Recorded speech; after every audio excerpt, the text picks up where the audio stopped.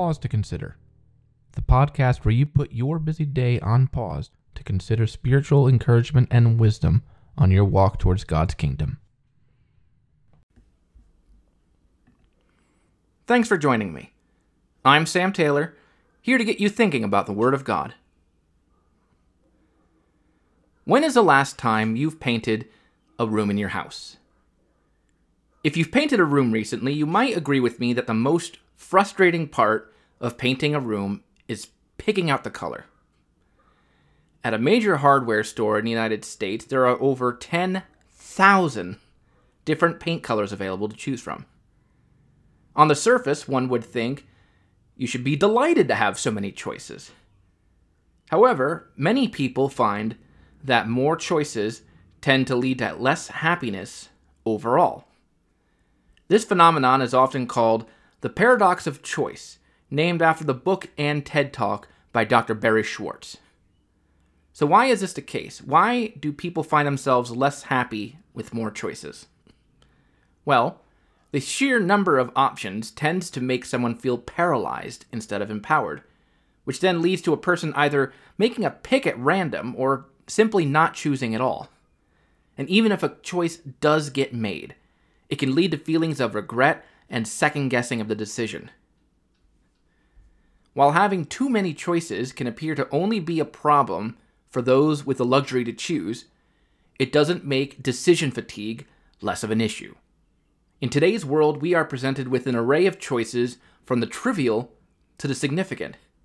Yet we don't always recognize that the various forks in the road of our lives are not created equal. We can give great thought to inconsequential decisions, leaving us too exhausted to give significant choices the attention they deserve. Teenagers and young adults are faced with overwhelming pressure to choose the right career, the right school, the right friends, the right romantic partner. And married couples and parents, they struggle with the right neighborhood, the right school district, the right career, the decision if and when to have kids and how to raise them. And all those choices happen on top of the little choices of choosing the right brand of products, the right meal on a menu, or, yes, the right color of paint for your room. With all the options we are bombarded with, it's no wonder that we feel like we have nothing left in the tank to sort out how God fits into the mess of our lives. Yet He does. God recognizes how easily we get overwhelmed with our needs in life. He also understands that people get anxious about not only lack, but excess. When Christ gave His Sermon on the Mount, He touched on this when speaking to the multitudes in Matthew 6, verses 25 through 34. Therefore I tell you, do not be anxious about your life, what you will eat or what you will drink, nor about your body, what you will put on. Is not life more than food and the body more than clothing? Look at the birds of the air. They neither sow nor reap nor gather into barns, and yet your heavenly Father feeds them. Are you not of more value than they? And which of you, by being anxious, can add a single hour to his span of life?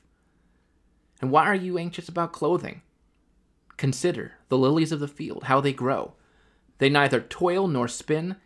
Yet I tell you, even Solomon in all his glory was not arrayed like one of these.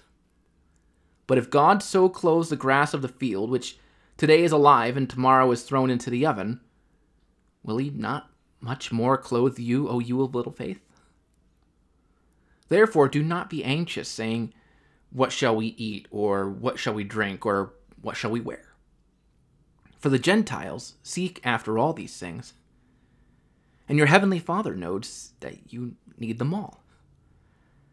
But seek first the kingdom of God and His righteousness, and all these things will be added to you. Therefore do not be anxious about tomorrow, for tomorrow will be anxious for itself. Sufficient for the day is its own trouble. There is tremendous pressure placed on people to make them feel like every choice must be objectively perfect. And too many choices out there to make that perfect choice attainable. Yet Christ encouraged His disciples to put aside the worries of making the best material choices and trust in God's providence to provide for our needs. If we can place our trust in God to look after us, we can alleviate the stress of decision-making by focusing on good enough instead of perfection. This can only improve our relationship with our Heavenly Father, because a mentality of recognizing what's good enough will facilitate a mentality of gratitude for all He's blessed us with. In turn, we can focus the energy we would have wasted on superficial choices on more meaningful decisions instead. The greatest choice that we can make is to choose to serve God and to follow the example of Jesus. On the edge of the Promised Land, Moses presented the new generation of Israelites with this choice in Deuteronomy 30, verses 19 and 20. I call heaven and earth to witness against you today that I have set before you life and death, blessing and curse. Therefore choose life, that you and your offspring may live, loving the Lord your God, obeying His voice and holding fast to Him. For He is your life and length of days, that you may dwell in the land that the Lord swore to your fathers, to Abraham, to Isaac, and to Jacob, to give them. God is willing that none should perish, but that through His Son all may receive eternal life.